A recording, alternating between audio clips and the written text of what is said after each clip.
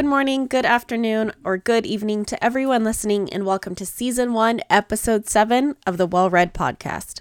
I am your host, Megan Bierke, aka The Real Bookish Writer. I am a reader, writer, bookseller, book festival goer, and I am and always have been obsessed with genre fiction. While you're here, there will be two segments, a short one where I review the books I've read for the past week, and then a longer one which will consist of a one-on-one author interview.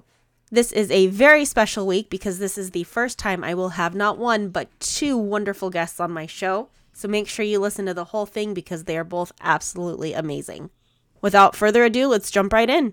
The first book I finished this week was The Breakup Tour by Emily Wibberley and Austin Sigmund Broca. A rising star musician has a second chance at love with an old flame she remembers all too well. Riley Wynn went from a promising singer-songwriter to a superstar overnight thanks to her breakup song concept album and its unforgettable lead single. When Riley's ex-husband claims the hit song is about him, she does something she hasn't done in 10 years and calls Max Harcourt, her college boyfriend and the real inspiration for the song of the summer.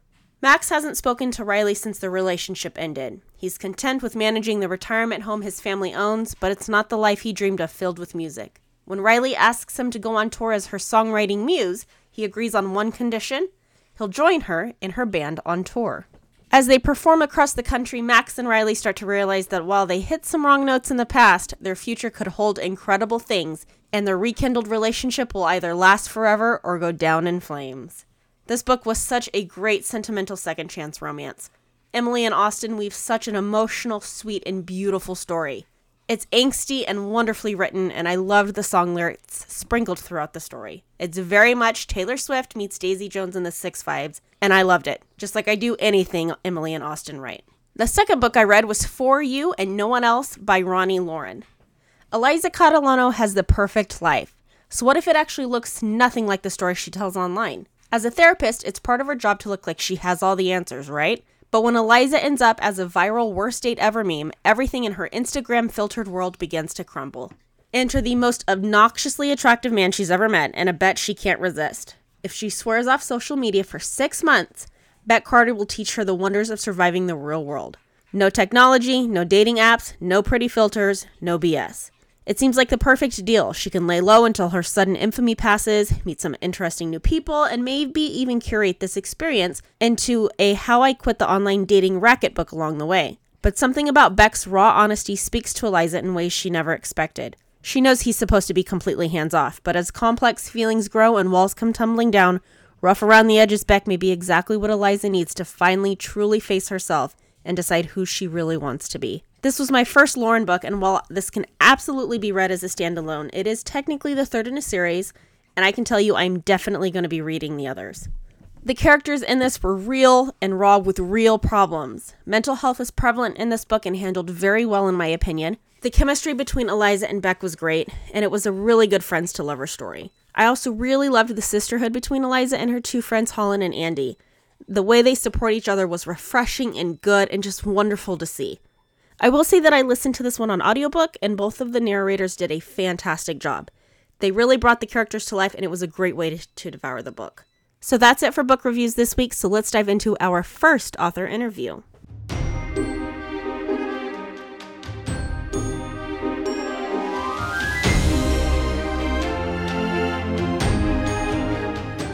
Like I mentioned earlier, this week I have not one, but two absolutely amazing guests. And our first guest is the author of Together We Burn, Reclaim the Stars, Woven in Moonlight, and Written in Starlight, which was a finalist for the William C. Morris Award and is listed among Time Magazine's 100 Best Fantasy Books of All Time. And as of today, What the River Knows, the Barnes & Noble YA Book Club pick for November. And if you're a writer, she also co-wrote the Storyteller's Workbook with Adrienne Young, which is a one-stop shop for planning, writing, and pitching your novel. Born and raised in Boca Raton and a proud daughter of Bolivian immigrants, she is an avid moviegoer, a giant word nerd, and has a profound appreciation for history and traveling. Please welcome Isabel Ibañez. Well, thank you, Isabel, for being here. I'm so freaking excited to talk to you because I'm absolutely obsessed with your new book, and I'm so thankful that you decided to join me. I really, really appreciate it. So welcome. Thank you so much. Thank you for having me, and thank you for thinking of me. Absolutely. I always knew when I started the podcast that I wanted to have you on at some point, but when I launched it, I was like, I think it's too close to her release and I don't know if I can get her in. And then I read the book and I was like, I got to try. I have to try because I'm, like I said, completely and utterly obsessed with this book. But Oh, well, thanks. first question, why did you want to become a writer? I am a huge fan of stories. I've always wanted to be a writer. Even when you ask me a basic question like, what did you get at the grocery store? There's a story involved. Somehow I can't just say, oh, I went for the oat milk. There's always some kind of, oh my gosh, well, I was driving, da da da, and all this. And so I don't know. I think it's the way that I communicate with everyone. I think there's the lens that I view life in. I think we're all just part of the story. And I've truly, I'm also that, that weird person who will be watching a movie with someone, but then every now and again, I will sneak over and just kind of glance at the person I'm watching the movie with to see their reaction because I like what story does, the emotions that elicits, the inspiration that can happen, the sense of, oh my goodness, are you watching what I'm watching or are you reading what I'm reading? Those like Me Too moments where they're so impactful. I just love that a story can be a vehicle for so many emotions. Why did you pick fantasy specifically and young adult fantasy? Sure. One, I love young adult because it is such a hopeful time. I very much remember being a teenager. It doesn't feel that long ago to me, even though it was a long time ago. And I remember the yearning. I remember the going out into the world and kind of testing out my edges and realizing I wasn't defined yet. I still had so much life to experience and things to learn. And that really excited me. And writing as an adult, you're getting to explore all these new things, these firsts. And it's such a formative time too. You're asking hard questions, you're drawing up lines, you're wondering what lines you would cross, what you wouldn't. There are all these emotions that come with being a young adult. You're kind of being tested for the first time too. And I don't know, there's something very hopeful, inspiring about that season of life. And yeah, I think that's why for sure young adult has always felt kind of a draw to me.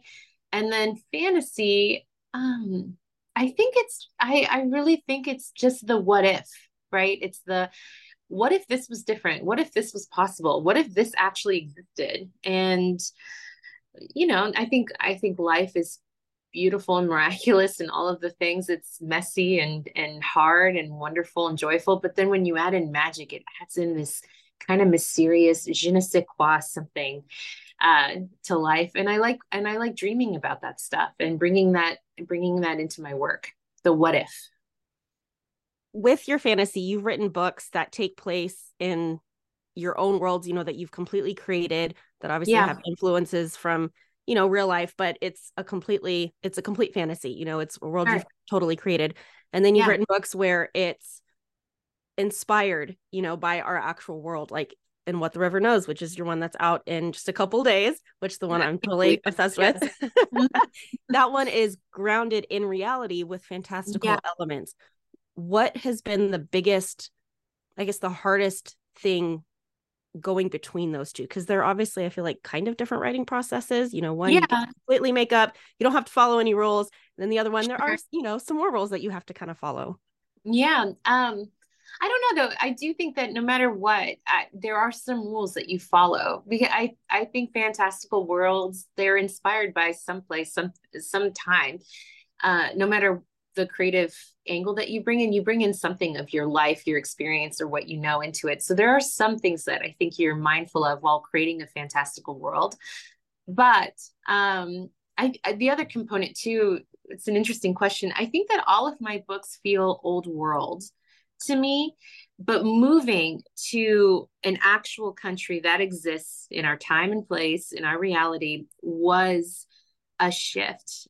Suddenly, even though I have artistic license, I still wanted to pay attention to the political landscape. I still wanted to research heavily the culture, people, food, everything, because it is a historical, and despite it being a fantasy, I think imparting those details give a realness to the story, grounding the reader, and hopefully I think it would inspire a reader maybe look up that time period, to learn more about it, to be acquainted with a very fraught time in Egypt's history, you know? So it was definitely a shift. I did a lot of research and it was so much fun. Truly a dream come true. I had a lot of fun, probably too much fun. I can absolutely procrastinate in the research development. But yeah, I think that would be the biggest thing, is that I was very mindful that the details that I was coming up with, even though a fantasy world, you do come up with these details when you're writing something actually set in a real country. I wanted to get those details right. And that was going to kind of be my next question, is about the research, because what the river knows is grounded in real life. It's grounded in ancient Egypt, you know, and all these characters like Cleopatra, you know, these different temples and stuff. Aswan, is it Aswan? Did I say that right? Aswan. Okay. Yeah, I can never remember if it's a quick one. What kind of research did you do, and what from real life did you take and put into your books? And then what were you able to kind of have, you know, you were able to kind of do what you wanted? Sure. Yeah. Well, the research that I did, I started with books. That was the first thing. And then I moved on to podcasts. Then I moved on to lectures that I could find online from different universities. And I actually enjoyed looking at different syllabuses to see what they were reading. And then if I could, I'd pick up the book. I'd read the section that pertained to where, you know, the time and place of the story. And then from there, I thought, man, I don't think that this is enough. This is not enough.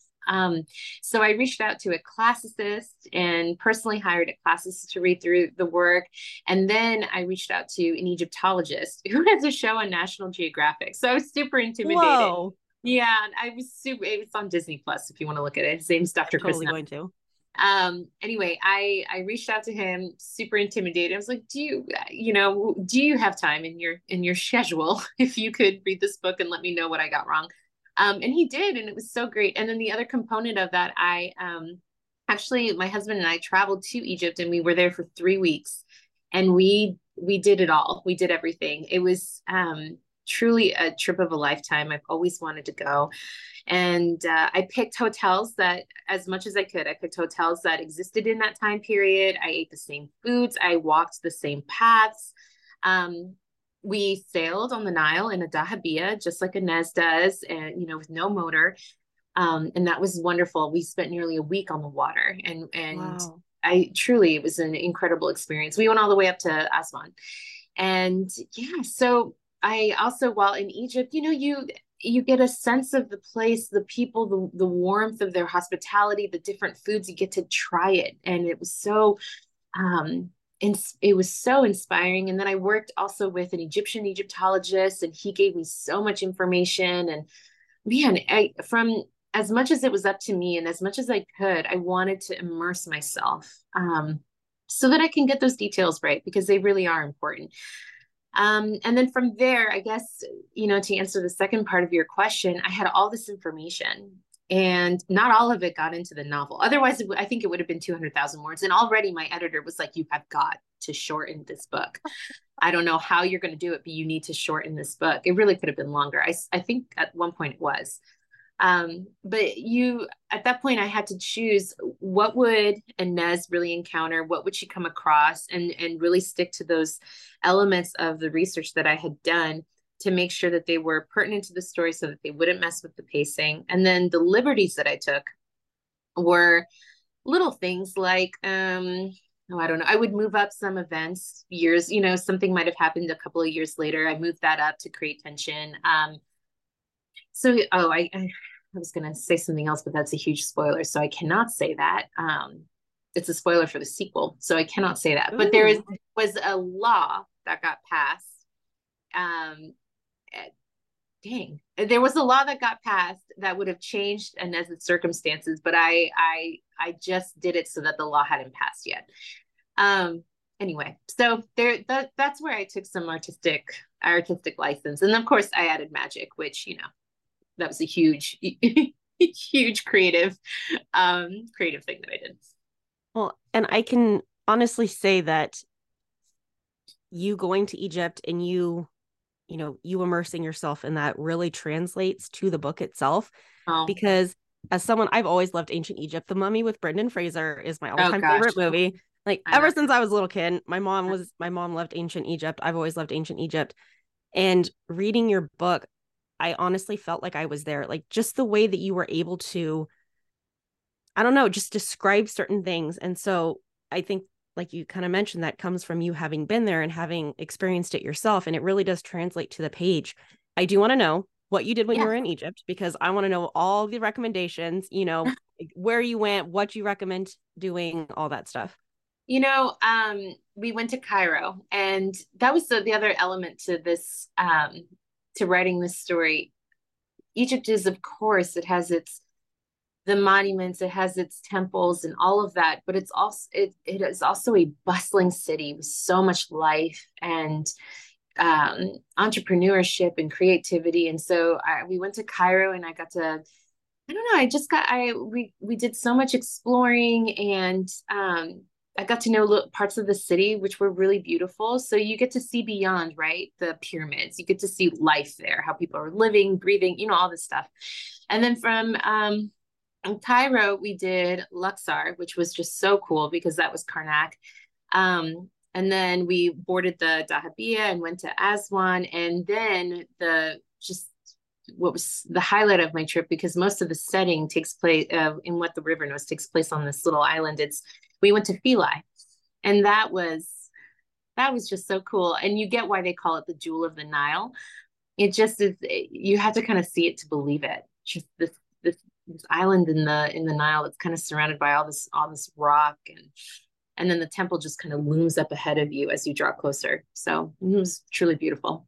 Was that your favorite thing? Like if you had to recommend one thing to do when you're in Egypt, would it be Yeah, what? I mean, of course, seeing the pyramids, right? You see, you're standing in front of them, and you can see how immortal they are. They're going to outlive you and everybody that you know, and the next generation, most probably. But yeah, the other I would say, oh, and if you have the ability to sail in the Dahabiya, that was the way that most tourists traveled 150 years ago, and getting to have that experience, and moving very slowly, it's seeing place to place, seeing the landscape kind of unravel on either side of you, just beautiful. I would highly recommend that. That's so freaking cool. That's that's got to be like a once in a lifetime trip. That sounds so Yeah. Although I want to go amazing. back. I absolutely want to go back because the museum hadn't opened yet. Oh, yeah. Yeah, you're Yeah. just, oh no, you have to go back. Oh darn, that Yeah. sounds terrible. Oh man, I would love to. I would love to. Yeah. So, one thing with What the River Knows is it really transcends a specific genre.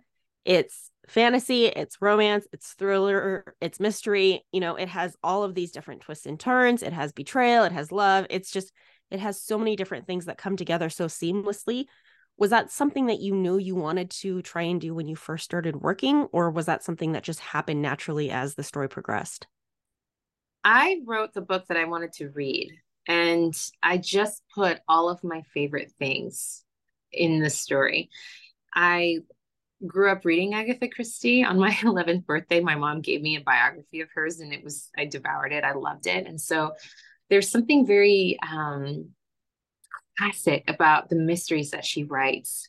And they're they take twists and turns, and she's very sparse with her dialogue, but she's a wonderful way of unfolding a mystery. So I wanted something like that felt old, like that felt vintage, that felt classic, like that, an old school mystery. And I also I love adventure stories. I read a lot of thriller mystery. I'm a huge fan of Tana French, for example, and so I don't know if I went in thinking I'm going to bend genres with this. I put in everything that I love in a book, and kind of try to see where it would take me. And I never thought of, oh man, how am I going to fit this specific thing? If it worked for the story, awesome. If it didn't, it was dead to me. It was gone. So that was the other thing too, was just kind of juggling these different parts, and trying very hard not to have one overtake the other. So it was a balancing act for sure. Well, you do it very well, I must say. This book is Thanks. amazing. Where Thank did you. where did the idea for what the river knows come, where did it come from? Was it just one day it just popped in your head? You're like, oh, maybe I'll write about ancient Egypt, or was there a specific thing that happened? When I was a kid, I wanted to be an Egyptologist. I was like 7, and my parents had got me all these books on Egypt, and I think the seed for this was planted a long time ago. My interest in appreciation and love, like the fascination with Egypt. And later, when I in adulthood, I if I was lucky enough to be able to write and to do this for a living, I knew that I was always going to set a book in Egypt. I just didn't know how. I didn't know when. I didn't know. I didn't know. I didn't have any of that put together. But then there was normally when an idea comes to me, when a story idea comes, it's always in the form of the world. And I always want to know or ask myself who would survive in this kind of situation, who would survive in this world, how are they living, um, and so I already knew I had Egypt in the back of my mind. And then I saw this young woman. She was sailing on a boat. She was dressed in you know vintage garb, so I knew that I knew that she was living in sometime in the 1800s, and she was dressed all in black, and I knew instinctively that she was pretending to be a widow. And I knew that she was constricted somehow by the propriety, the boundaries that existed back then. And so I was just so fascinated by her, and I wanted to know where she was going. That's, I love that. And one thing that's also very prevalent in your books is Latin American representation, and, Latin American culture, like with Inez and her family. Why is it important to you to have that representation and that culture in your books? You know, Inez is Bolivian, Argentinian. My both my parents are Bolivian, and it's how I see the world. I mean, I grew up that way. I grew up in the culture. I grew up, my first language was Spanish, and so I don't know if there's a way to parse that out of me. But in particular for this story, I don't know. I knew that she was going to be a Latina. I knew that. And I had been doing a little bit of research, and there was a prominent Egyptologist from Argentina.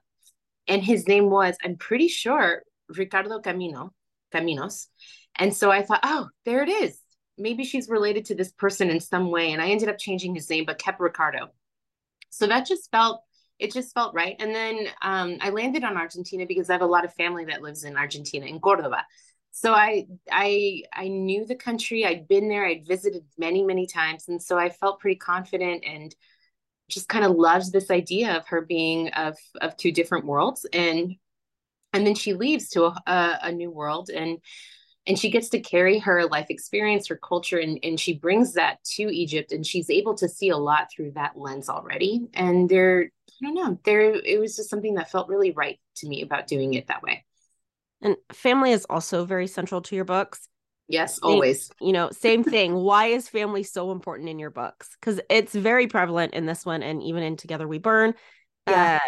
which I reread recently. Why is that? And those dynamics, those very complicated at times dynamics, why is that so important to you to have in your books as well? I don't know if this is true for everyone, but I had come from a very large family. I have something like 27 first cousins. And with that, I have been witness to and have been a part of a lot of wonderful elements to family, but also hard elements to family. I have some families who have cut one side of the family completely off based off of an argument. I've had, not to go into particulars, but I've just seen a lot of different relationships, a lot of sadness and grief that comes with generational wounds. And also family can be such a large component of your life, and they impact you in ways that you don't even know, things that you've experienced as a kid. We all know this, but they can carry into adulthood, and you don't even know that you're carrying it until something happens, and then oh my gosh, everything comes to the surface. I've I'm just really intrigued, and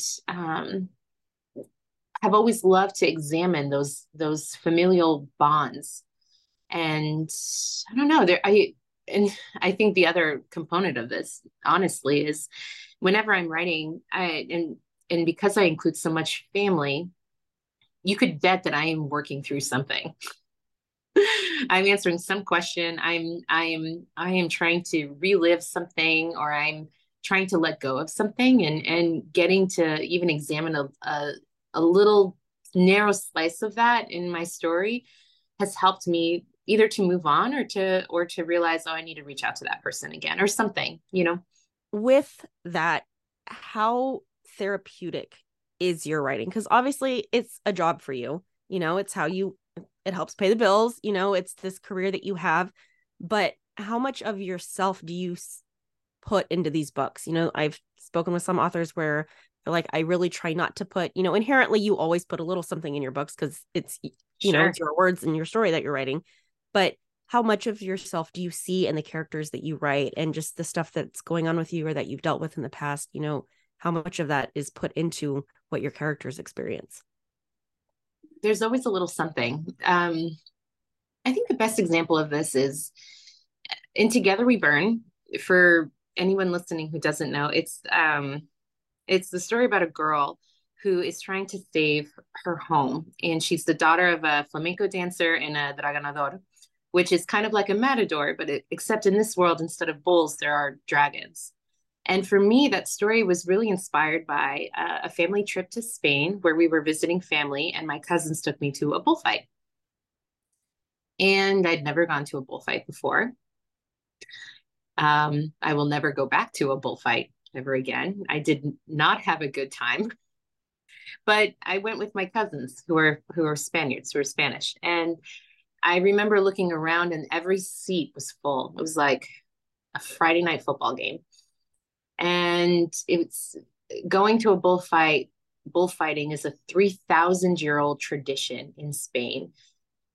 And so I just remember sitting there and I was emotional, upset. And afterward, I kept thinking about this concept of tradition. And if there was a way that you can honor where you've been, but reimagine a tradition into something else and something new. And conversations with family, with other Spaniards, or the bullfighting is such an intrinsically cultural Spanish thing. So to attack it, especially as someone who is not from Spain, is, that's at the minimum, it's rude. And so Together We Burn was just this process of hearing both sides of this argument told through a fantastical lens. And I just wanted to ask a question. And I don't think that I came up with an answer. I came up with a story, but I for sure other people, especially people smarter than me or closer to the, to the argument, would have something different to say. But I think it's important to at least ask the question. And so for that one, it was me going through something that I had felt deeply and being upset by it, wondering how to have a conversation respectfully, and realizing it that I could put some of that wrestling with Arturo, who is the love interest in Together We Burn, and have his argument, and then have another more traditional, he's up against somebody who has more of a traditional view, and see where it took me. So I think in all of my books, I am processing something. I am asking a question. I am trying to work through an emotion or an observation that I've made. Because your books do deal with those observations and traditions and stuff, what kind of legacy do you want your books to leave for these future generations of writers and readers who are going to, inhale your stories? Like, if you could pick, if you could say, this is what I want my legacy to be, this is what I want my books to be remembered for, what would it be? I mean, other than a good time. Yes, other than a good time, because they are. Other than a good time. I think that I would want the legacy to be that each of my books kind of exists in this in between, and I think I would hope that readers can see what it's like maybe to live in the in between, in the gray between two arguments, two points of view. My hope is that with each story that I tell, that readers see compromise, they see Um, I don't know. I guess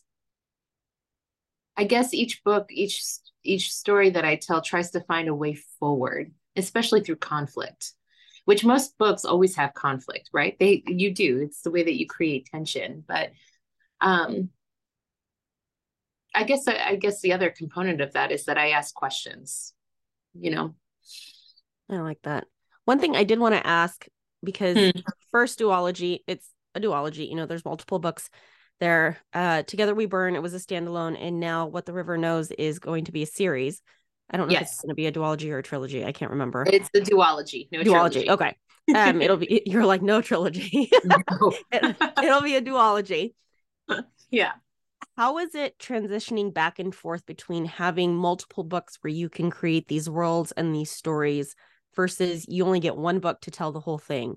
I mean, is it a different process? Is it a little bit more freeing, but at the same time, is it harder to do a multiple book series? I think personally it's harder to do a standalone.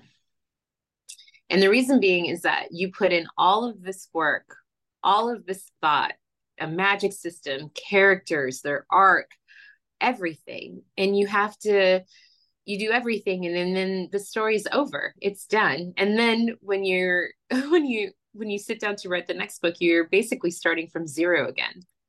A new world, getting to know new characters. What are their wounds? What kind of journey are they going to be going on? And yeah, and but with the duology, you have the luxury of being able to explore every nook and cranny of that world. You don't have to go back to the drawing board every single time for every little thing, down to clothing, what the buildings look like, what are they eating, all these different things. You have room to really sink in and not leave a place, and make sure that you are telling the stories exactly as slowly as you want to tell it. But a standalone, you have a, let's say, a time limit on what you can impart. Very nice. Oh my goodness, I feel like writing a standalone would be so hard for me, just because when I think of stories, there's just so much, you know what I mean, that I would Yeah, want to tell. So anyone who can write a standalone, I am absolutely in awe with, because I can't do it myself. So let's transition to our rapid fire questions. The answers by sure. no means need to be rapid. You can expand on this as much as you want.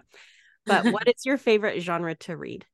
I love to read anything historical, but the caveat here is I love to read different genres as long as there are people to ship.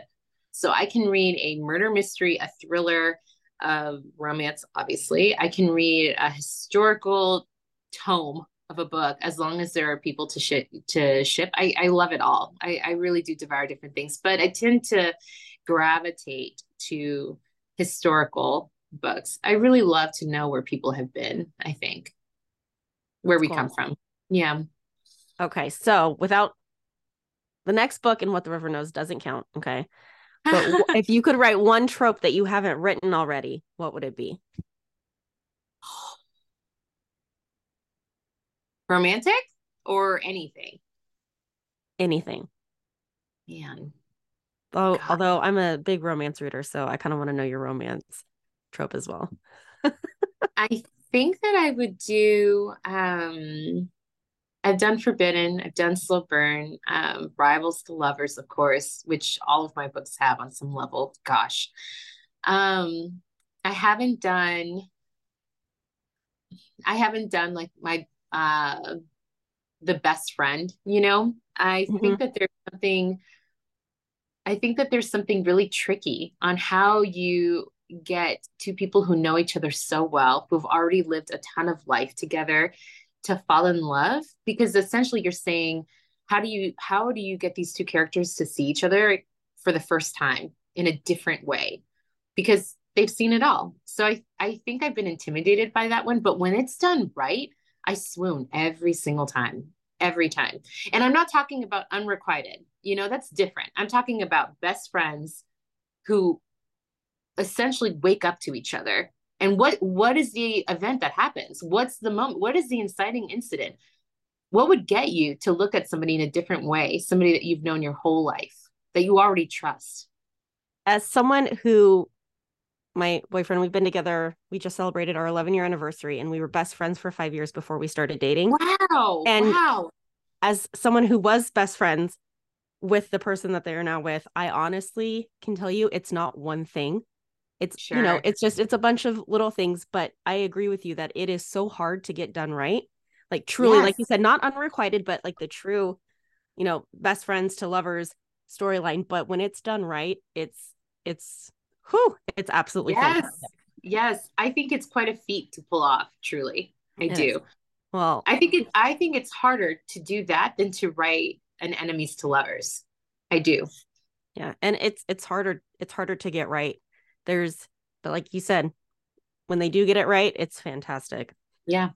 Okay. So what are you currently reading and what is on your TBR list this month?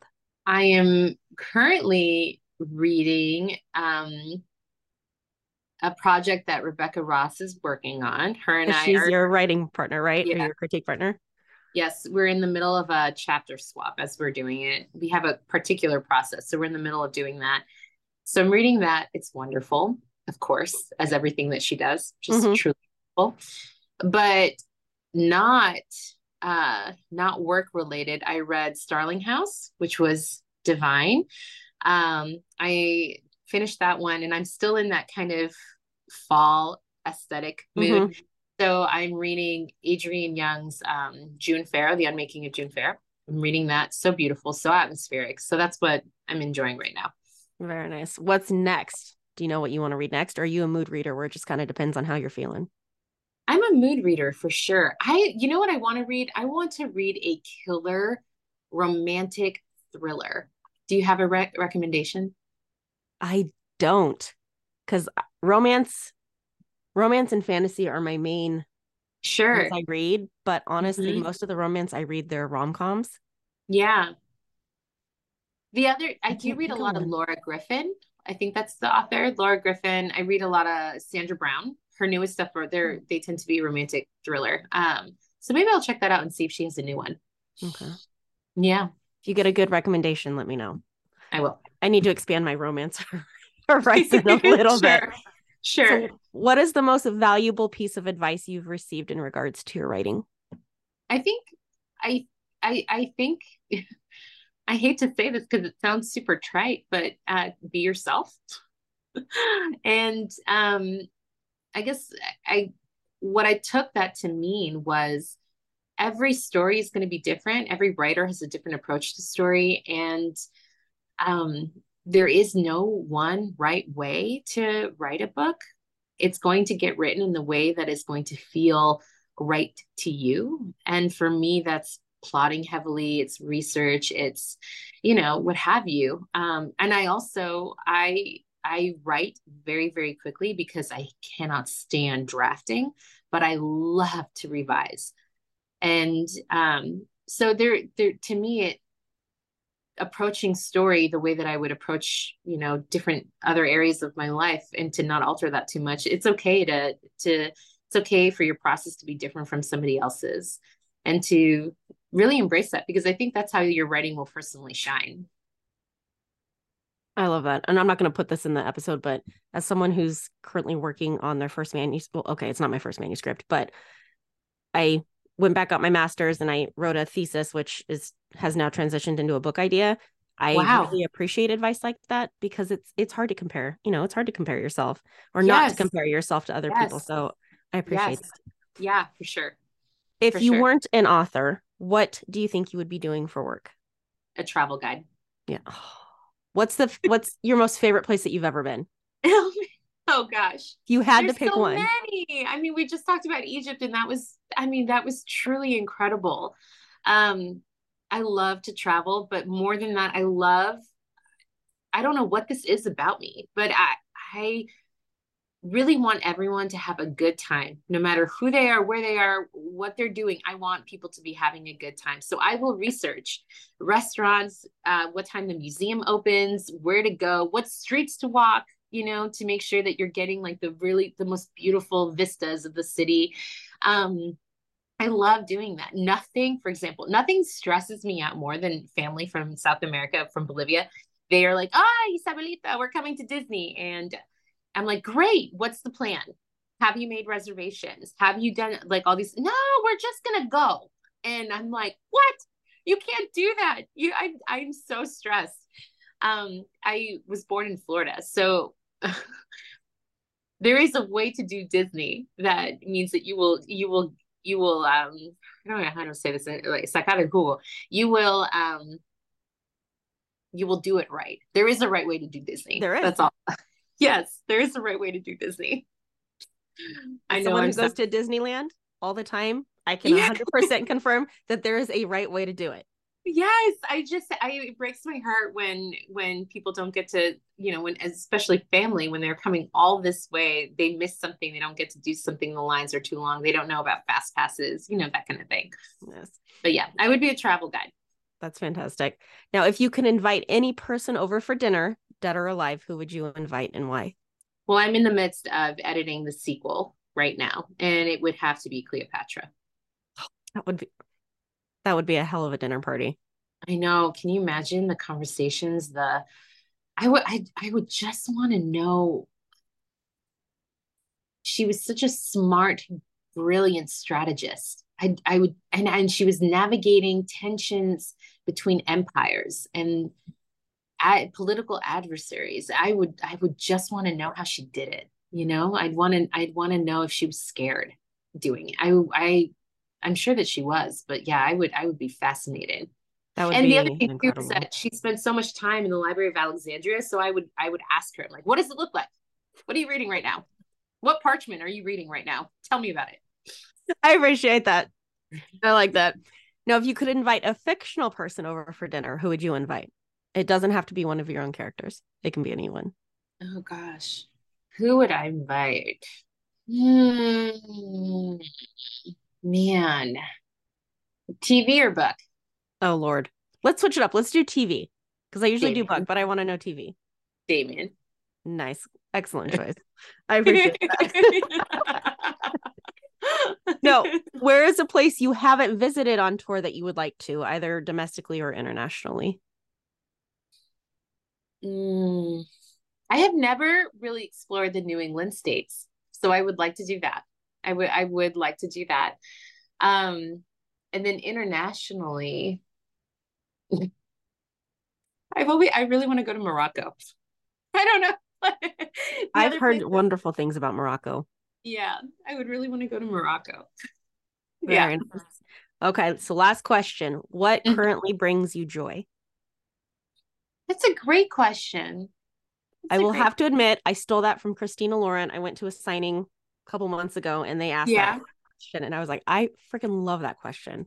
It's such a good one. Yeah. You know what? Rereading a comfort read brings me a lot of joy. It What's brings your me a lot. number one? What's your number one comfort read? Gosh, I knew that you were going to ask me that. I couldn't I help have it. I had to. but the thing is that number one is so tough because I have so many. I have so many. Have you ever read Susanna Kearsley by any chance? I haven't. She has one called The Winter Sea, and it's so beautiful and heartbreaking all at once. That one is a comfort read. Sherry Thomas is another comfort read of mine. I really love The Luckiest Lady in London. And I'm trying to think of oh gosh, I just reread this. Literally, it's right here on my couch. Uprooted is another comfort read. Nice. Good choice. Well, thank you so much, Isabel, for being on here. Like I said, I was so excited when I finished this book. I was just like, I have to ask her. I have to. Even if she says no, I have to ask. It's absolutely phenomenal. Thank you. I'm so freaking excited for the sequel. But Thank you. congratulations on your release, and I'm so excited for you. Thank you again. Thank you so much. I really appreciate it. Thank you. Our second guest today is a USA Today bestselling romance author who writes books reflecting her belief that everyone deserves a love story. Her stories, which include the Bergman Brothers series, Two Wrongs Make a Right, and her newest release, Better Hate Than Never, the last two which are Shakespeare retellings, pack a punch of heat, heart, and humor, and often feature characters who are neurodivergent like herself. When not dreaming up her next book, she spends her time wandering in nature, playing soccer, and most happily at home with her family and mischievous cats. Please welcome Chloe Liese. Well, thank you, Chloe, for being here. I am so freaking excited to talk to you. This latest book of yours, I am completely obsessed with. It's one of the best books I think I've ever read. I've never felt so seen when it comes to certain things, and we'll get into that later. But welcome and thank you so much for being here. Thank you for having me. Absolutely. Okay, so let's just start off straight from the top. Why did you want to become a writer?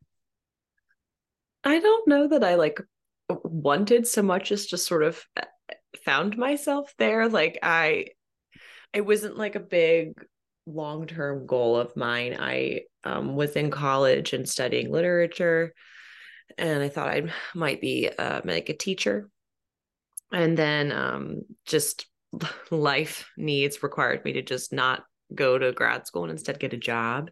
And then I became a mom, and I was balancing working part-time, being a mom, and I just fell in love with reading romance novels because they were so great for my anxiety. They were little boosts of serotonin, and I had that guaranteed everything's going to work out at the end that was really needed in my life at that time. And I feel like I just stumbled upon deciding to write because I kept reading these really swoony books, but they just felt often, not always. I did find some books that had, diverse representation and, realistic human components to these characters, but it wasn't very often. And I just felt this increasing, I was discouraged because it felt like the implicit message in that these people who always had all this money and air quote perfect bodies and no problems, and that the conflicts between them were sort of external and manufactured drama often, instead of just the realities of what a lot of us carry within ourselves that can be impediments to vulnerability and thus intimacy and forming fulfilling and safe, emotionally safe, romantic and otherwise relationships. I just wanted to experience that more in the romance genre. And Toni Morrison, who as a literature major, I read a lot of and really admired as a writer and as a woman, and just for her cultural presence and impact. She has this quote that I'm paraphrasing, I believe, that it's something along the lines of, if there's a book you want to read and you can't find it, you must be the one to write it. And again, I'm not the only one doing this, and I wasn't then when I started, but it wasn't very common and it was hard to find. And so the exact way I wanted to experience it wasn't something I was finding. And so that's how I just decided to take a crack at writing and take that step from being a reader to a writer. And here we are. Now, before you had your contract with Berkley, who's published your Wilmot Sisters series, and they are re-releasing the Bergman Brothers series coming up, you were an independently published author. You did indie pub. So tell me about your indie journey and kind of how you transitioned into the traditional publishing aspect of it. And how do the two processes differ for those people who don't know, what's kind of been the hardest part of transitioning? What's been the best part? Just tell me about your journey. Well, I didn't even try to start off my writing journey as a traditionally published author. It didn't ever even cross my mind. And that probably speaks to the cynicism I felt about the traditionally published market. It was just, I didn't see stories like that had that kind of representation I was looking for in traditional. And I think I liked the idea of doing it on my own terms and not being curtailed in any way, just truly being able to tell the stories I wanted to tell in the way that I wanted to and in the timeline that worked for me. So I started self-publishing. I had published a series that I don't distribute anymore. It's unpublished since, but it was a very different subgenre. It was romantic suspense, high heat. And those aren't out anymore. And so I did that in 2019. But then in 2020, I started the Bergmans and released the first one in the spring. And I just loved this big family and had this idea for a family saga where there was going to be a book for each sibling and their love interest. And we were going to get to just be in this world time and again and see these characters evolve and spend time with this family and their friends and their found family. And yeah, it did well. People connected with it. And, I really refined my process of truly making sure that any representation outside of my lived experience was engaged and informed by the communities that I was representing, which wasn't something I knew about when I first started. publishing the Bergman. So I'd reworked the first Bergman book. And from that point on, worked with authenticity sources and readers, whether they were friends or people from the Bookstagram community. So that was a really cool thing to connect with readers and romance lovers in that new way, making them a part of telling these stories so they could see themselves. And it just kept growing. And then I got to the point where I started having foreign translation houses reaching out, wanting rights to translate my books. And I was not equipped to negotiate those kinds of contracts. So I just basically pitched myself to some agents who I admired their list and thought they had, proven themselves to be people who were advocates for diversity in publishing and inclusivity and just, overall, just people who cared about seeing publishing become the place that I want it to be, which is a place that really uplifts and truly creates so much more space that is needed and deserved for marginalized authors and marginalized and their voices, giving us these stories that we need to diversify what we experience as readers and what gets uplifted by publishing. So when I pitched myself to these agents, I also did tell them that, hey, I have like a project I'm working on. And that was my first Wilmot sister book. It was in pandemic and I'd been just for fun and for escape from the world burning, taking this time in the evening to just chip away at this idea I had, which was to write a Much Ado retelling. Because I studied Shakespeare a lot growing up and saw a lot of live Shakespeare performed. And it was just a love of mine. I love the Much Ado film and I'd been watching it and I got this idea to do like a modern riff on it. So I pitched that to the agents and I ended up going with the agent who I have now, Samantha Fabian, who's at Root Literary. And she started selling my books for translation rights. And then we sold the Wilmot trilogy to Berkeley. And yeah, since the transition, I guess I would say has been honestly pretty, not as jarringly shocking to jump from indie to trad as I thought it would be. And I think maybe that is because my publisher, saw that I had an established brand and readership and a certain way of telling stories that was working for people. And instead of having big ideas about like trying to change that, they just wanted to, uplift that and refine it for reaching hopefully even a wider readership. So I don't know, I felt like it's great because the parts of indie publishing that were wearing on me and making it harder for me to just focus on my craft and my creativity, which is, all the other things. Because when you're indie, you have to do it all. You have to make your ads. You have to find someone to do advertising for you. You have to create all of your content. You have to set up all of the aspects of the document getting published as an ebook, as an audiobook, as a paperback. It's just so much administrative and logistical and marketing and publishing and publicity work.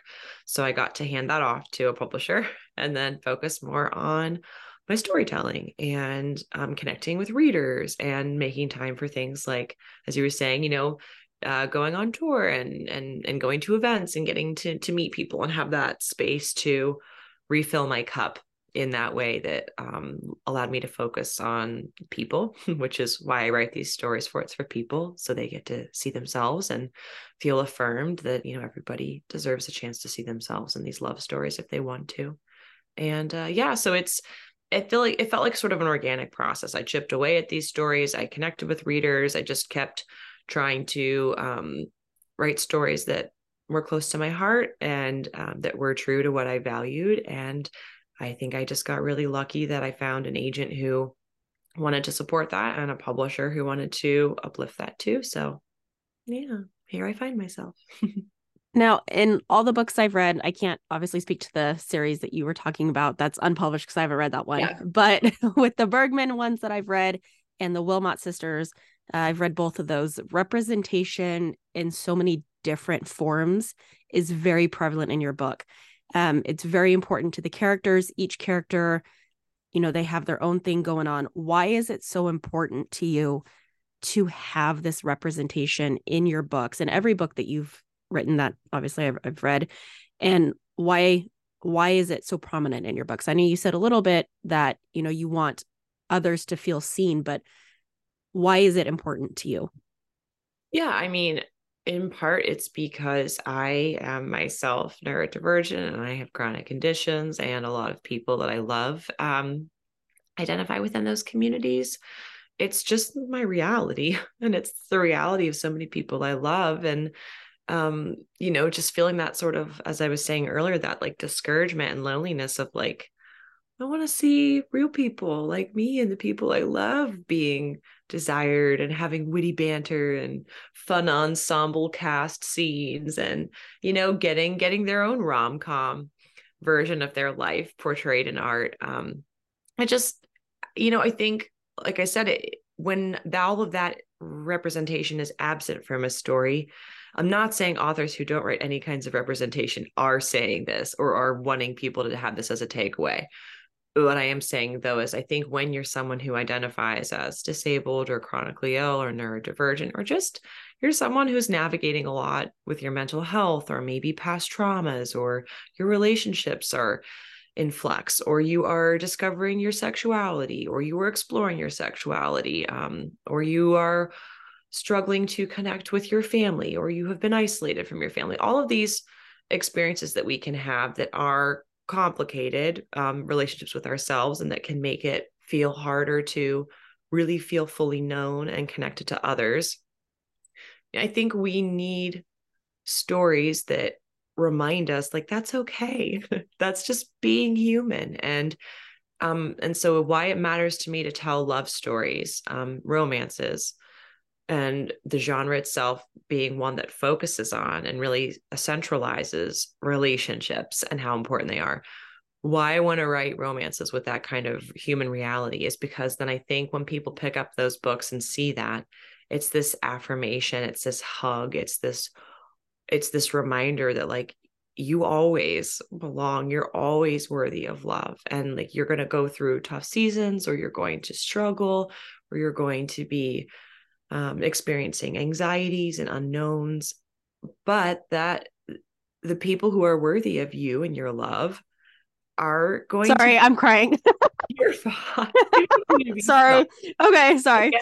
I get emotional. I get like lump in my throat when I talk about this too, but like the people who are worthy of your love and your time and your presence are going to love you in those moments. Now, they might not always do it spectacularly, and they might have questions, and they might need you to guide them and inform them, but that's intimacy, and that's vulnerability, and that gives us real, beautiful, loving, intimate relationships with the people who are our friends or our siblings or our lovers, or it's like, I just want there to be stories out there that are saying you don't have to check off all these boxes to be desired or welcomed or seen or belong. And romance just feels like such a powerful genre for affirming that. So that's why when you pick up one of my books, there's always something, because that's the truth for most of us. I mean, I think the statistic is like 60% of Americans have one chronic illness, and 40% have two or more. And there's so much destigmatizing of mental health issues happening in our culture now. So many people are talking about being in therapy and exploring medication and navigating really complex family and sometimes traumatic dynamics. Like I think we're waking up to a lot of these parts of human existence that our culture just told us for a long time you had to hide, because then if you didn't hide it, you'd be ostracized or rejected, or people would see you as broken and they wouldn't love you, and you couldn't be loved for those things. But I hope we're moving toward a place collectively as a society where we are more aware that pretty much everybody's got something inside themselves that they believe someone isn't going to love them for. And so I hope that even if someone picks up my book and they've got the healthiest body and the healthiest bank account and had a really, emotionally functional and safe upbringing and has a great partnership, like if their life is sunshine and roses, they pick up my book, they are a human, and they're going to have something about them that they secretly feel like they just can't be loved for, that they can't fully face or entrust to someone, because then will they love me? Then will they want me? And so my hope is when they read my books, they will feel this affirmation of like, yeah, the right person will. And it's scary to be brave sometimes. And it's scary to be vulnerable about that fear and that part of yourself that you're guarding. but it's such a beautiful bridge to deeper intimacy and connection and love in all sorts of ways. Romantic, yes, but also familial and platonic, love with yourself, like through self-care and therapy. So I just want to write stories that are really emotionally safe for people and affirm that we all deserve love. We deserve to love ourselves, and we deserve to be surrounded by people who actually see who we are and love us for that. And people who let us love them that same way too. As someone who has struggled with mental health for years and years, at one point, it got really, really bad. And as I'm getting older, I realize that I have anxiety, I have ADHD, all of these things. There's truly something special about your books. Sorry, I'm going to start crying again. I swear I don't do this all the time, I promise. But especially in your latest book, Better Hate Than Never, the one that just came out, there were several scenes where the main character, she is talking about things that she has struggled with her whole life, where she's never felt seen. Like, one thing that sticks out to me, I wish I had the quote with me, but she's talking about how she gets, when she has jobs and stuff, she feels stuck.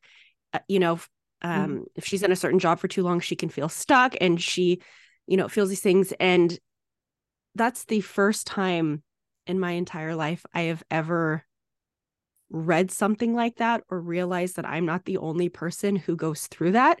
Because I personally, I struggle staying in one job for too long if there's not something that is different every day. I can't do the same job day in and day out. Highly dynamic. Yeah. Yeah.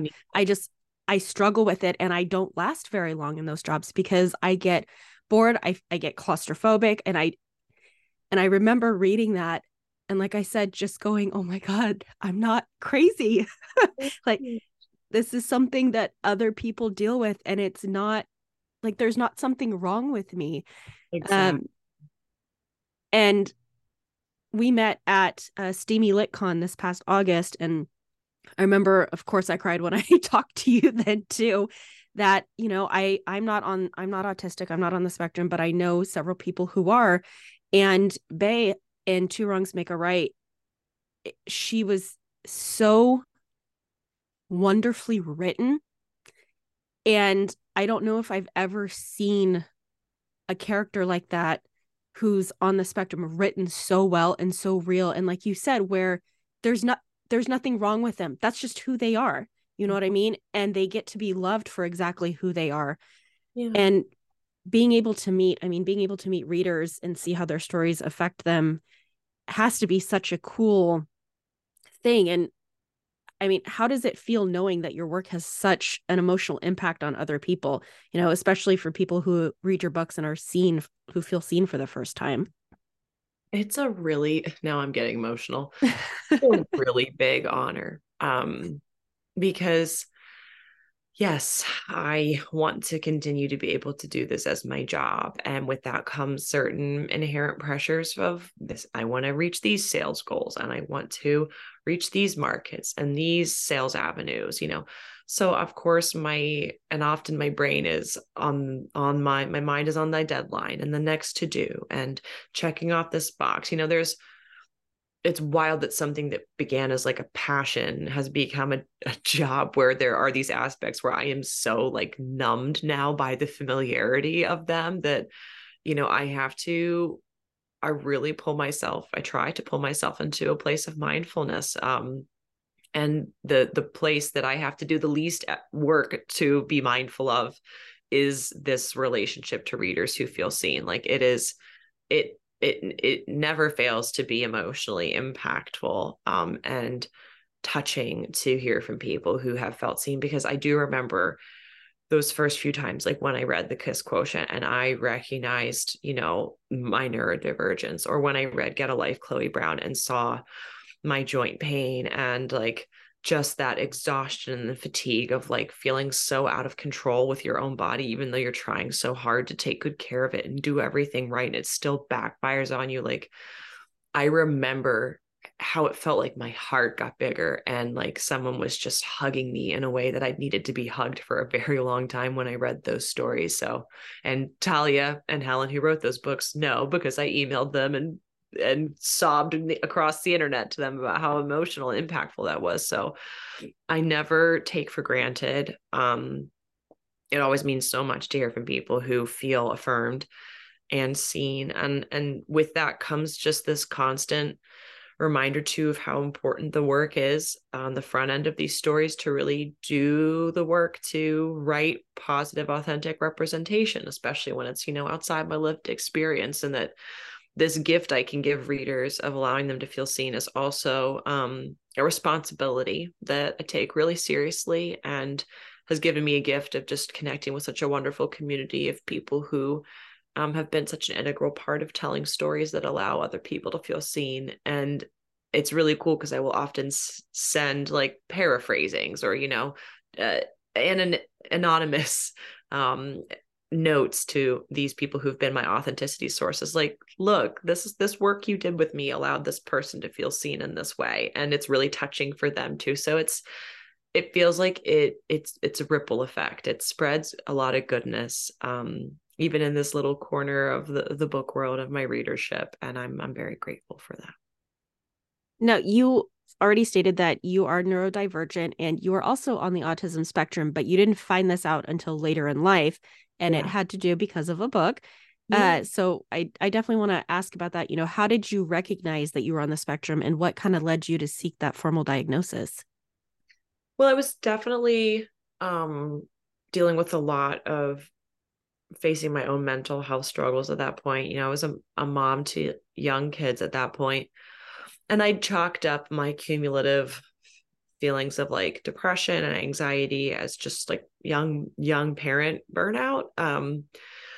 But then I was in therapy and talk therapy, and I was working through a lot of stuff from my past and my relationship dynamic patterns, and how I was starting to recognize just these gaps in between how I would explain how I handled relationships, or how like in my environment, like sensory stuff was affecting me, and the way my therapist was kind of following that up. And I feel like I was starting to get these clues of like, oh, maybe this isn't typical, like maybe this isn't situational, this is like me, this is innate to me.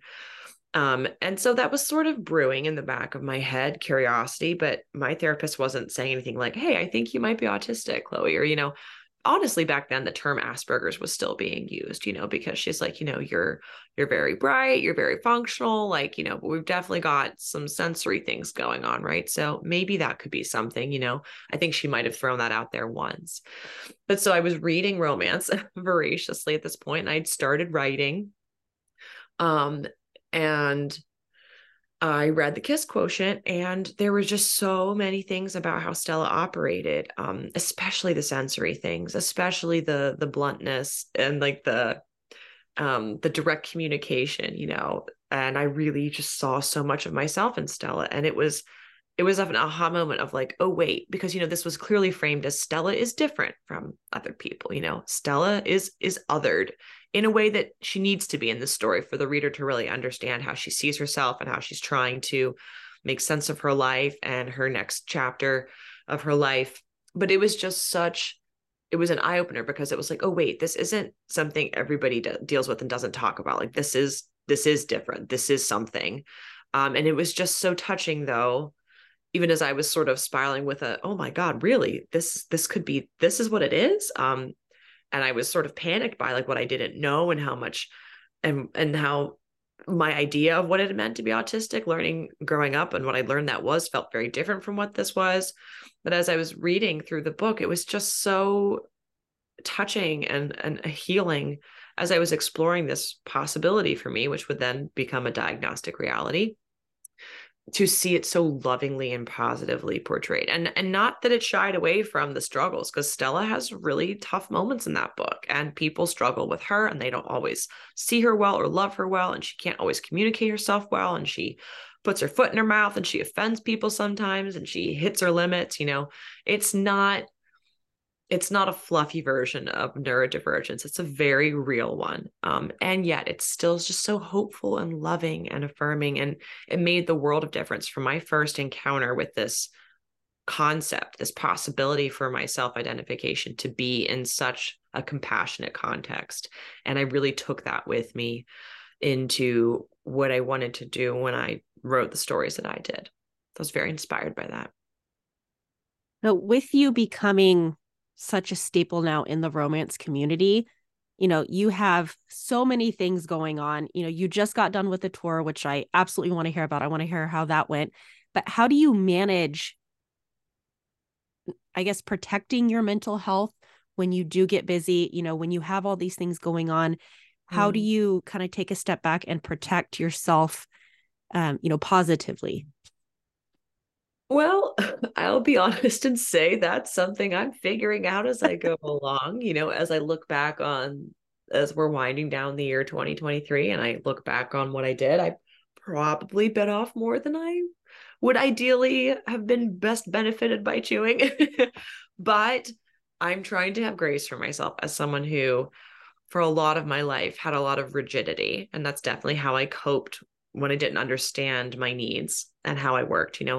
I coped by being very rigid in parts of my life and then very over accommodating in others, to the point that I was just often ignoring myself because I didn't really understand myself. I couldn't meet my own needs because I didn't understand or see my own needs. So I am someone who's still struggling to have grace with myself, but as I think I am getting better at being like, sometimes I just have to try something and I won't know if it was going to be a good fit for me or not until after I've done it. I have to allow for the possibility that this could epically burn me out, or I might have to step out of it halfway through, or I might love it way more than I thought I would. So just trying to keep myself open to that vulnerability of trying in spaces and in situations where where the unknown is very daunting and could be very costly for me, for my mental health or for my body.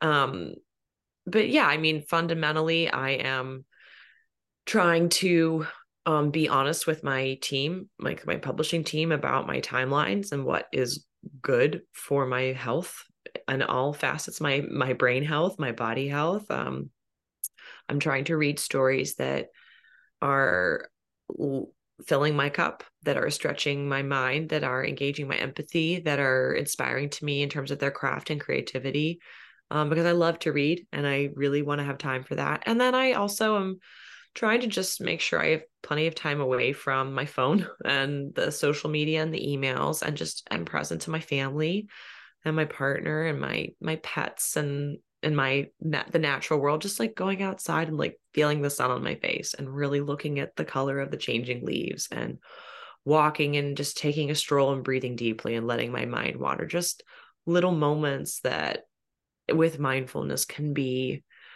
very filling. They can fill my cup and they can recharge me. But yeah, it's a balance that I'm constantly learning and adjusting. And when my body feels really good, I feel like I can do more. And when it doesn't, I have to do less. And I just am continuing to do work in therapy and in my intimate relationships with like honesty about what I'm struggling with, to have grace for myself and not shame myself for when I have to do less because I need to do less. My therapist and my close circle are very rude, and they're like, so wait, why do you write this really compassionate viewpoint towards someone like that as a character? But then when it's you're like, but I have to go do this thing and I have to finish this by then. And I'm like, well, okay, yeah, you're right. We're always harder on ourselves. So yeah, I'm learning as I go. But I do recognize how important it is. And it's something I really want to model for my kids is self-care, especially after ambitious seasons. And I'm recognizing that sometimes something can work for you in one season and it really doesn't another. And sometimes it doesn't work for you in a season, but you should open yourself up to it down the road and give it another chance, because maybe it will be at some point. Let's see how it goes. How has your tour been? Because I know you went to several cities for Better Hate Than Never. How has this latest release been, and how kind of was the tour? Well, it was a little baby tour. It was just a couple stops, because that felt just enough for me, for the time of year, for what just seems like, right, in terms of I'd already been to the West Coast. I'd been to Anaheim in August. I was in Dallas and San Antonio in June and April, respectively. And I was just like, that's enough big travel. So really what my hope was with Better Hate Than Never, which, just released a couple Tuesdays ago, was just to spend a little bit of time, being mindful and joyful about this book, and making some space to connect with readers who have been excited to read it, or who just honestly wanted to get a chance to talk and talk about my backlist and connect. So I just had the absolute delight of my dear friend BK Borison came up from DC. She came to Pittsburgh, and we did my launch event at my really wonderful local indie bookstore, White Whale. And we had just a great conversation because she's my friend and I admire her as a writer and as a person. And it's just so easy to talk with people you love and admire. And so we had a really great time. And then I went down to Nashville to Parnassus Books, and that bookstore is just, they're so affirming of romance. They are so kind to me. They'd selected Two Wrongs Make a Right as their book club pick last year. And they were sweet. They had me on a Zoom chat with all the members, like in person in the store. So those cute people would come up to the screen and ask a question. I got to see them and talk, and Nice. they were just really sweet. And they were like, hey, anytime you want to do an event, let us know. And so my friend Sarah Adams lives down there, and she said, hey, whenever you want to do an event, we should do one at Parnassus. And I was like, let's do it. And she and I, again, she's a friend who I love and admire and enjoy just chatting with her, and just celebrating the butterflies and the fun of romance. And she's just such a joyful person. So we had a really great conversation there too, and a really solid showing from our readers, and a great conversation in the question and answer time with them. And then I went up to, I'm so excited. We have a romance only bookstore now on the East Coast, and Brooklyn, the Rip Bodice. This is their second store, their flagship stores in Culver City. And I was really happy to get to be in conversation with Nisha Sharma, who she's just such an incredibly talented and just deserving of her success writer. She's writing Daisy retellings, like Shakespeare retellings. And so it was like, let's just have a fun conversation where we both talk about how much we love to put these diverse and inclusive spins on a classic tales. And we had a great time and had another great showing at the bookstore. And it was really good. It was just a lot of positivity and community. And it definitely was logistically draining sometimes to do that travel, but it was absolutely emotionally fulfilling and worth it to go into those spaces and connect with these people who, whether they're the booksellers and the store owners who are working so hard to make these spaces for the genre and its success, and then just to connect with readers who love the genre and spend so much of their emotional and creative energy supporting it, and Bookstagram and TikTok and on their blogs. It's great to connect with people who are putting their time and intention into something that I put a lot of my time and intention to, with romance. So yeah. What has been the most kind of memorable moments of your career? Because you've had, some really cool things happen. Like I said, the Bergman series is being re-released through Berkeley. That's coming up. All of these wonderful things that have happened. What do you look back on now and go, that was pretty freaking amazing that happened? I mean, I think because I'm such a no expectations, no disappointment girly. And yes, I am working on this with my therapist, that, when I limit my capacity to hope, I limit my capacity to experience joy, but I'm working on that. All that to say, I've really genuinely been surprised often when good things have come, and they've been pretty memorable to me. But I think a couple ones actually are from sort of earlier on in my career. One was when I just on my own submitted Always Only You, which is the second Bergman book, and the first time I'd written on an openly autistic character who also had chronic illnesses and joint issues like I have. And I submitted that book for a Publishers Weekly review, which is, a trade. It's one of the big trade review places that can get you some really great exposure with librarians and booksellers. And it got a starred review, and it just a beautifully affirming, loving review that really saw my characters, Ren and Frankie. And because Ren is a professional hockey player, but he is the like antithesis of toxic masculinity. He is the sweetest, he's amazing, cinnamoniest, rolliest, sweetest guy. And he's fantastic. so to be writing a book that flipped the trope, normally men are grumpy in romance and women are the sunshines, because don't get me started on the misogyny and the patriarchal undertones of that. But I'll have to say, I wrote a grumpy woman and a sweet guy, and I wrote a chronically ill woman and an autistic woman and a man who was sexually inexperienced and insecure and a giant Shakespeare nerd. And it got this really glowing, affirming trade review. And that was just a really big moment for me. It was kind of the first moment where I felt like, wait, I think I can like do this. Like because I'm a person who loves authority. I love industry standards, and to get that outside affirmation, I was like, all right, this is pretty cool that this happened for this story where I put so much out there and took a big risk, and I got that reward. And then another moment was Talia Hibbert, just who, as I've mentioned, wrote Get a Life, Chloe Brown, which is seriously one of the best romance novels ever written. She just happened to pick up that same book and happened to leave a glowing review of it on Goodreads that I just happened to stumble upon. And I like screeched in my living room. I was like, Talia never read my book and loved it. Oh my God. Like, she recommended it in a Goodreads list. It just blew my mind. And like, she didn't like email me and tell me she'd done it. She just like did it. And it was huge. And then, the same thing, Entertainment Weekly named Always Only You one of the best books of 2020. And it was just a book that I'd really taken a risk on writing so much of my own personal vulnerabilities. And it was a story that really challenged a lot of what I enjoy least in romance, which is toxic male characters. And it was challenging that very overtly.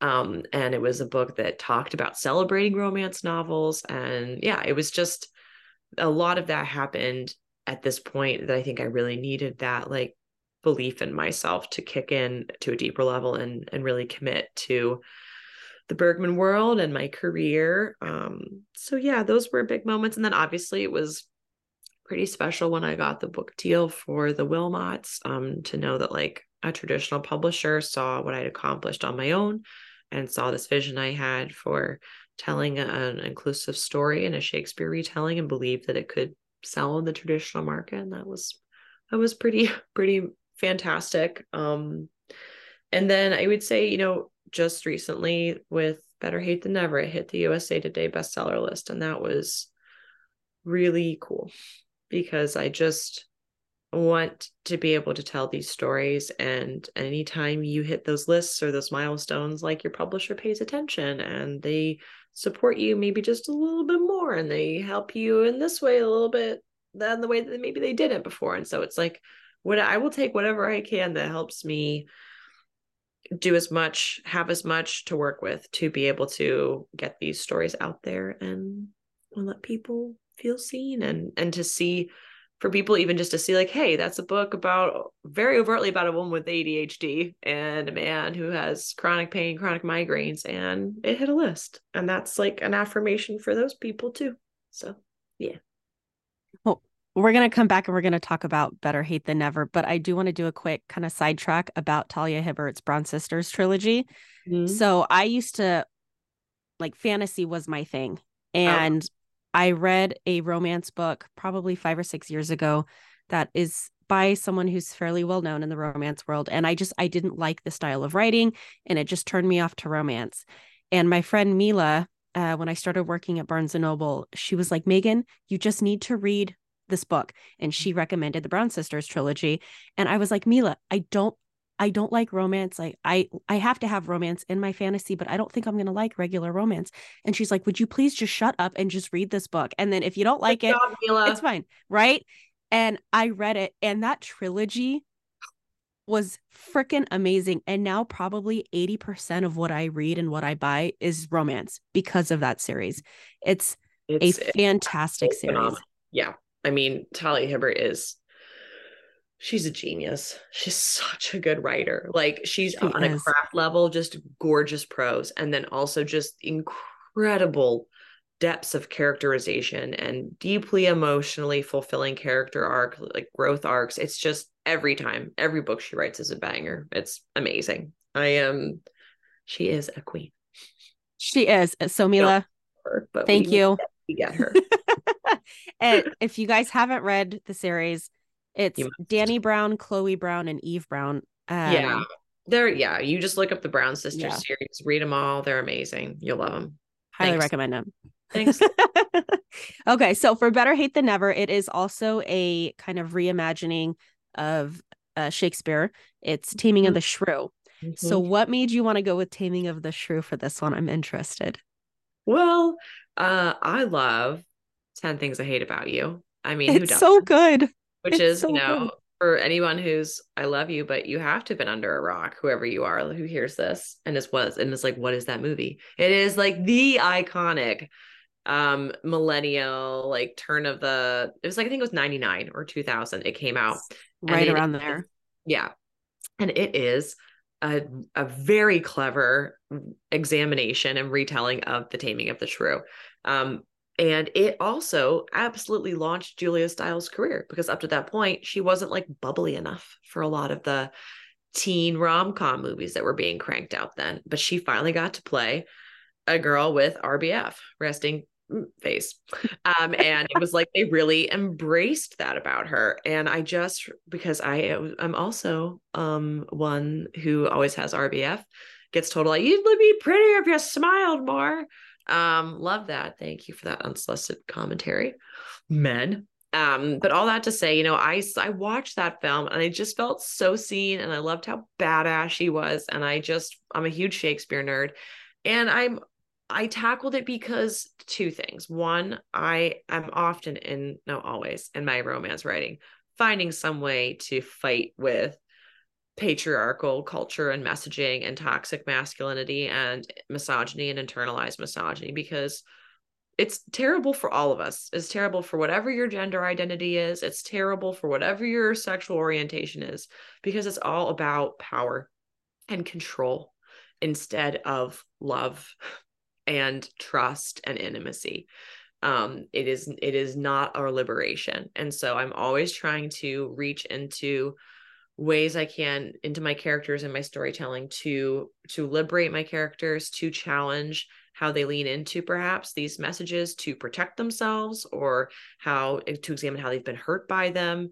And so Taming of the Shrew is obviously a place where it's a very sexist, on the surface level, very sexist, misogynistic play, to the point that a lot of critics, all critics basically of Shakespeare, are like, or scholars of Shakespeare, like, what was he doing? This is the guy who wrote Portia, who wrote Beatrice, who wrote Hermione, like all these really strong, smart, clever, tough, and also emotional and soft, complex, nuanced women. And then he writes this woman bashing play.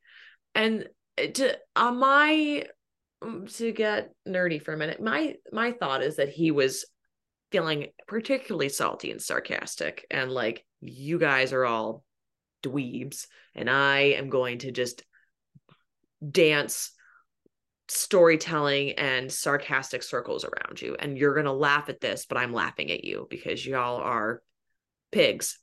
And so I think why I think he wrote what is on the surface level an incredibly misogynistic play that is actually deeply laughing at that and poking fun at it constantly. Why I think that is because, first of all, Kate is so smart and sharp on page as a character. She's just like, she's constant, and she's just relentlessly fighting for her space. She's taking up space in a radical way. She is placing herself as someone worthy of time and empowerment as a character. And then at the end, she has this whole ridiculous speech about how it's like patriarchy's idea for women back then, 101. Women should be meek. Women should be quiet. They should be the helpers. They should be listening. Everything should be about their husband. And it's this whole diatribe about that. But it's the longest speech in the whole play. She holds everyone captive to her voice. even though she's saying these things that completely subvert her power and her presence and the time she's taking to talk. So I think Shakespeare was just in a mood when he wrote that one. And so I wanted to bring to the surface level what I feel like he left as subtext in the play and tell a story about a woman who has felt like she's been perceived as a shrew a lot and has this idea that the guy who she can't stand because he makes her feel that way and she feels like that's how he sees her, is she's going to get to say her piece and say she's felt that way and allow us to examine like the hurt and the vulnerability that women who use their voices and speak up and take up space and have strong convictions often can feel, and to show what I think people should do when they've hurt and gotten that wrong, which is to ethically grovel and show how they've grown and how they've learned. And I wanted to make it a really hopeful and healing love story about how risky it can feel to be honest about how you've been hurt, how scary it can be to admit how deeply you care, and to not lean on these really regressive patterns that protect yourself and hurt others in the process, the way Christopher does. And just to show that it takes bravery for Kate to open herself up after she's been hurt, and it takes bravery for Christopher to lay aside his coping mechanisms. And it's really beautiful to see two people choose to be honest with each other and work really hard to communicate well and trust each other and forgive each other and fall in love.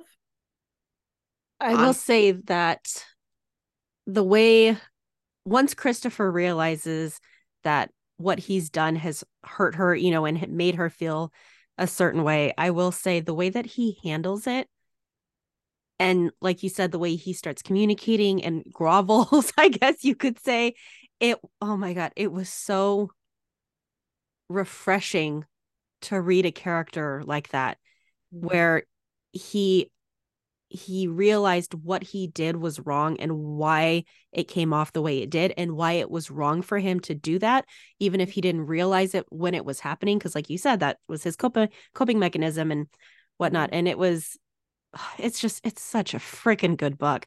It's honestly, like, on so many different facets, this book it's freaking amazing. And saying that, the third sister's book has been confirmed by Berkeley, which I'm so freaking excited about. So where are you kind of in that process? I know Better Hate Than Never was just released, but I gotta know because I'm obsessed with this series. Well, I can't say too much. No, don't get in trouble.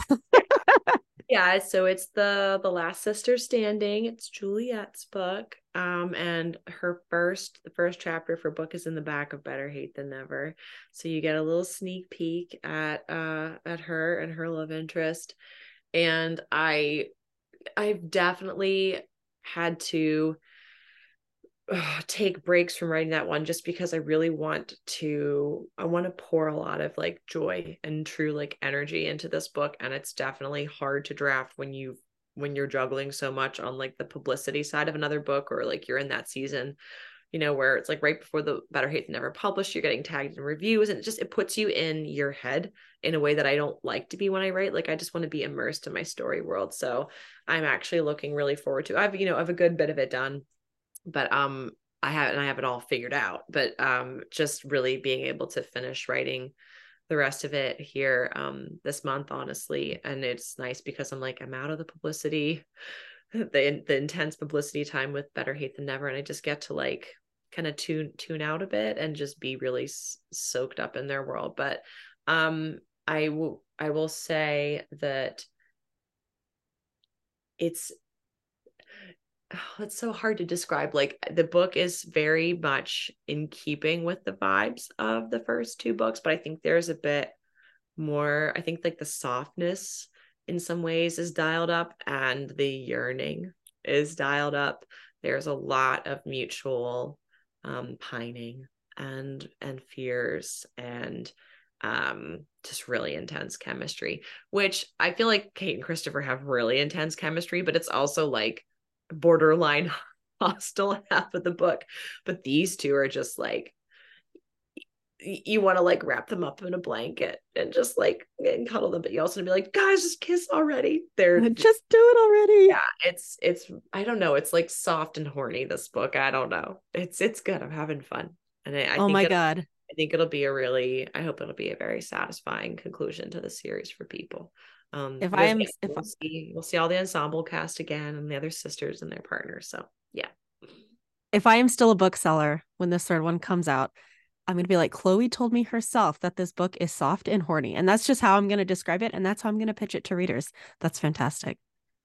Lots That's of pain, awesome. lots of desperate longing. Well, one thing I did want to ask, because you have written so many books, there were 7 in the Bergman Brothers series. You know, you've written ones before, and then the trilogy here. How has your writing and your storytelling developed and changed from kind of when you first started writing to now? Hmm. Well, as I've mentioned before, like I definitely at first had to develop like a process for really involving authenticity sources and feedback in my drafting process, and that's just a staple of my writing now.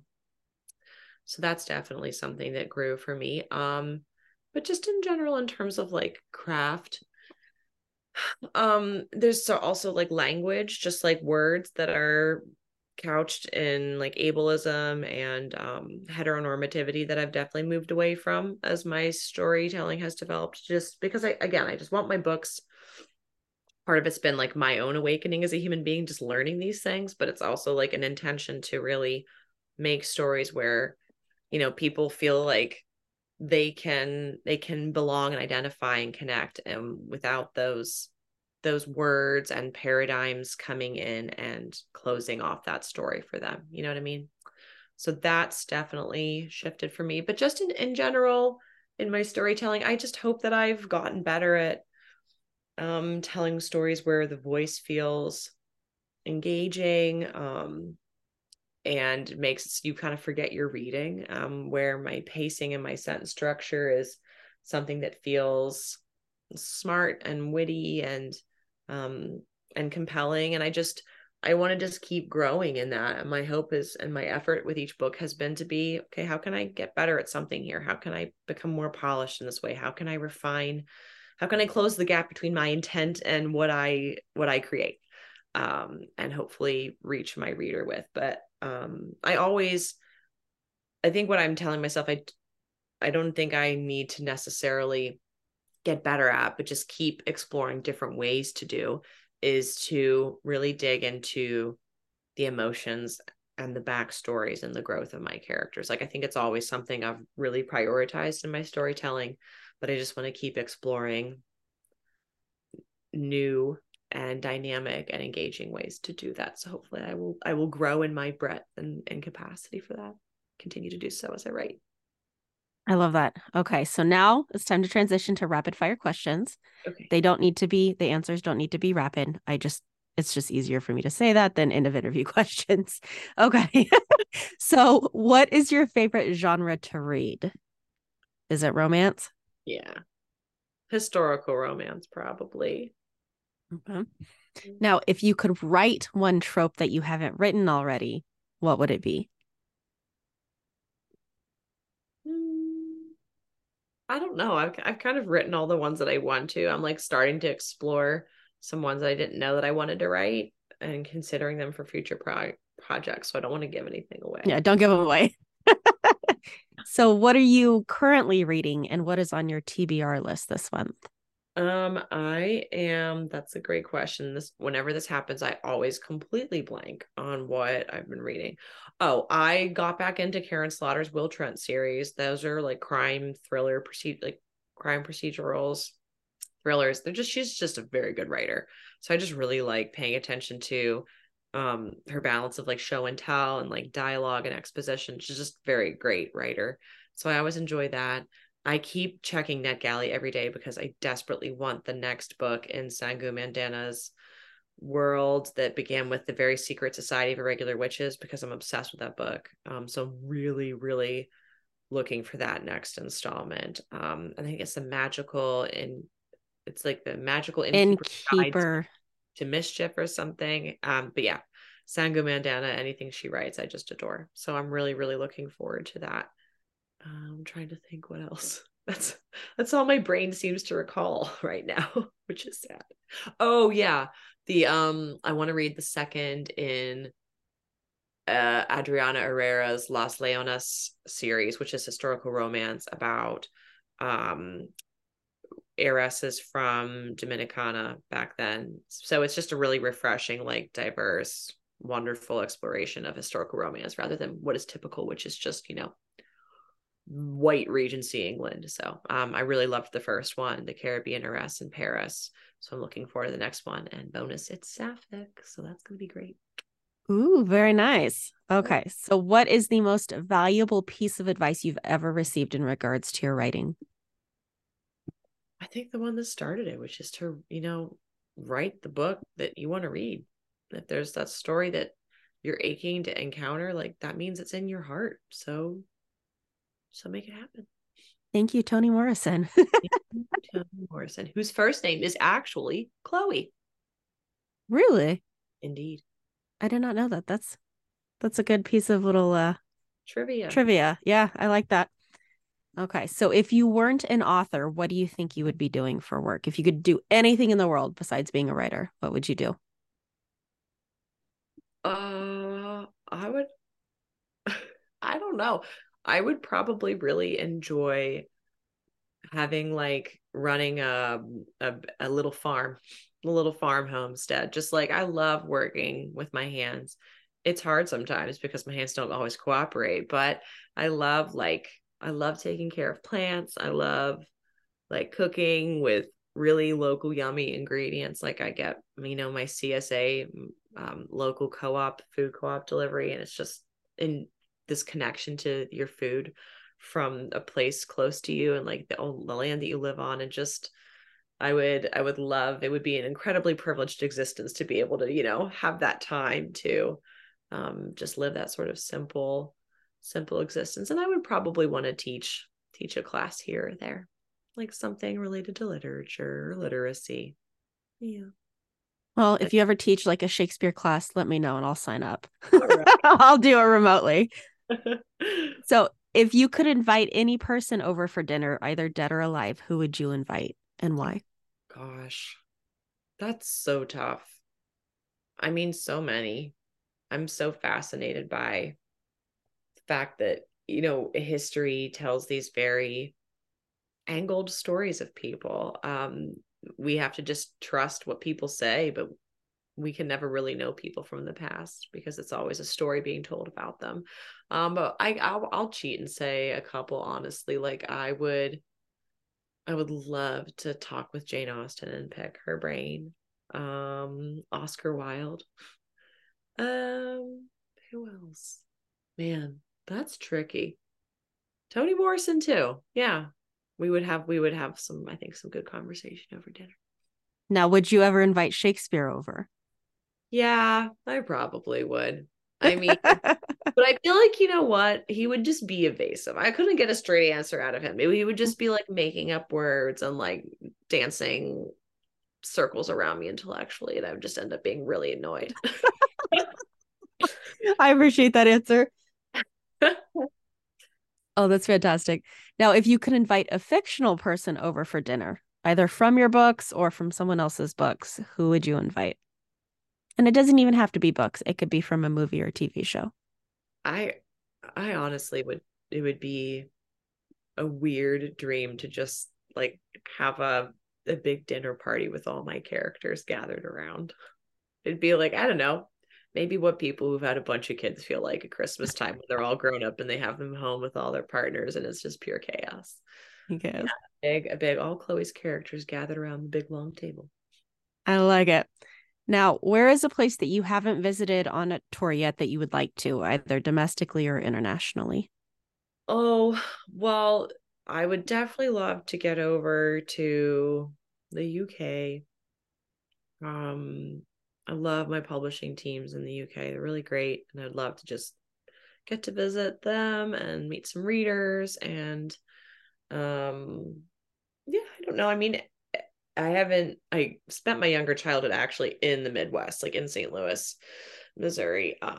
but I haven't otherwise been there in a long time. So I don't know, just stopping places in the country where it's a good opportunity to connect with readers and engage. So, but I don't have any concrete goals, you know. Now, last question. What is currently bringing you joy? I just, in the wake of being very busy leading up to this book's publication and just all the work I did at the first half of the year with the republication of the Bergmans and getting all that ready, just being present to my kids, to my kitty cats, to myself in a way that when you're so busy, it's really hard to. And just kind of taking an inventory. I'm like this normally once the weather gets cooler and it feels better to stay inside and be bundled up and have a fire going and a cup of tea and a cat in my lap. It's just to reflect and take stock and process that, and then set some intentions for how to move forward in a way that's healthy and in general, you know, positive for me. So just, yeah, it's bringing me joy to just be present and mindful and here in the here and now. I do want to ask, there's been a kitty cat on your lap for a while. They look very comfortable and they're very lovey. What's your kitty cat's name? So the one on my lap right now is Serafina, who is named for The Rakehess, which is a fabulous book by Scarlett Peckham. It is a historical romance, and the heroine Serafina is loosely based on Mary Wollstonecraft. And it's just a really powerful commentary on the gendered double standard of the rake versus the rakehess. And so that's Serafina. And then Sebastian, who is more shy, and because he's hearing another voice is not around, he is named for Sebastian Lord St. Vincent from Devil in Winter by Lisa Kleypas, which is an all-time favorite. And their mother and sister, they're cuties, and they definitely inspired. In the third Bergman book, Freya and Aiden have two dark gray, like tabby brother and sister, Horseradish and Pickles, and these two inspired them. I did want to ask, what was the name of the book that Serafina was named after? The Rakehess. Rakess. Okay. So like, you know, the feminizing of the word rake, the Rakess. And that's by Scarlett Peckham. It does have a good number of content warnings. So for anyone listening, make sure you check those out. And I believe Scarlett lists them pretty comprehensively at the beginning of her book, but also Goodreads or Storygraph. It's a good place to go and check that out. But yeah, that book wrecked me and put me back together. It's really emotional. It was amazing. Well, thank you so much, Chloe, for being here. Thank you. Apparently, part of me wanted you on here so I could just cry in front of you and tell you again how much I love your stuff. I promise I don't really cry when I read books very often, but for whatever reason, your books, they hit something inside of me. And just thank you for writing these kinds of books that people can see themselves in, where, like I mentioned before, where they read something for the first time and go, I'm not alone. Yeah. You know, that's not something that's wrong with me. You know, I'm not crazy. I'm not imagining this stuff. But thank you. And I cannot wait to see your very long career happen and just see all the incredible stuff that you put out. So thank you so much for being here. It was an honor. Thank you. It was an honor to be here too. I really, really appreciate it. Well, that's it for this episode. I hope you enjoyed it. Thank you so much for tuning in. If you want to stay up to date on episodes and announcements, please subscribe or follow me at The Real Bookish Writer or at The Well Read Podcast on Instagram. Thank you for listening and have a magical day. See you next week.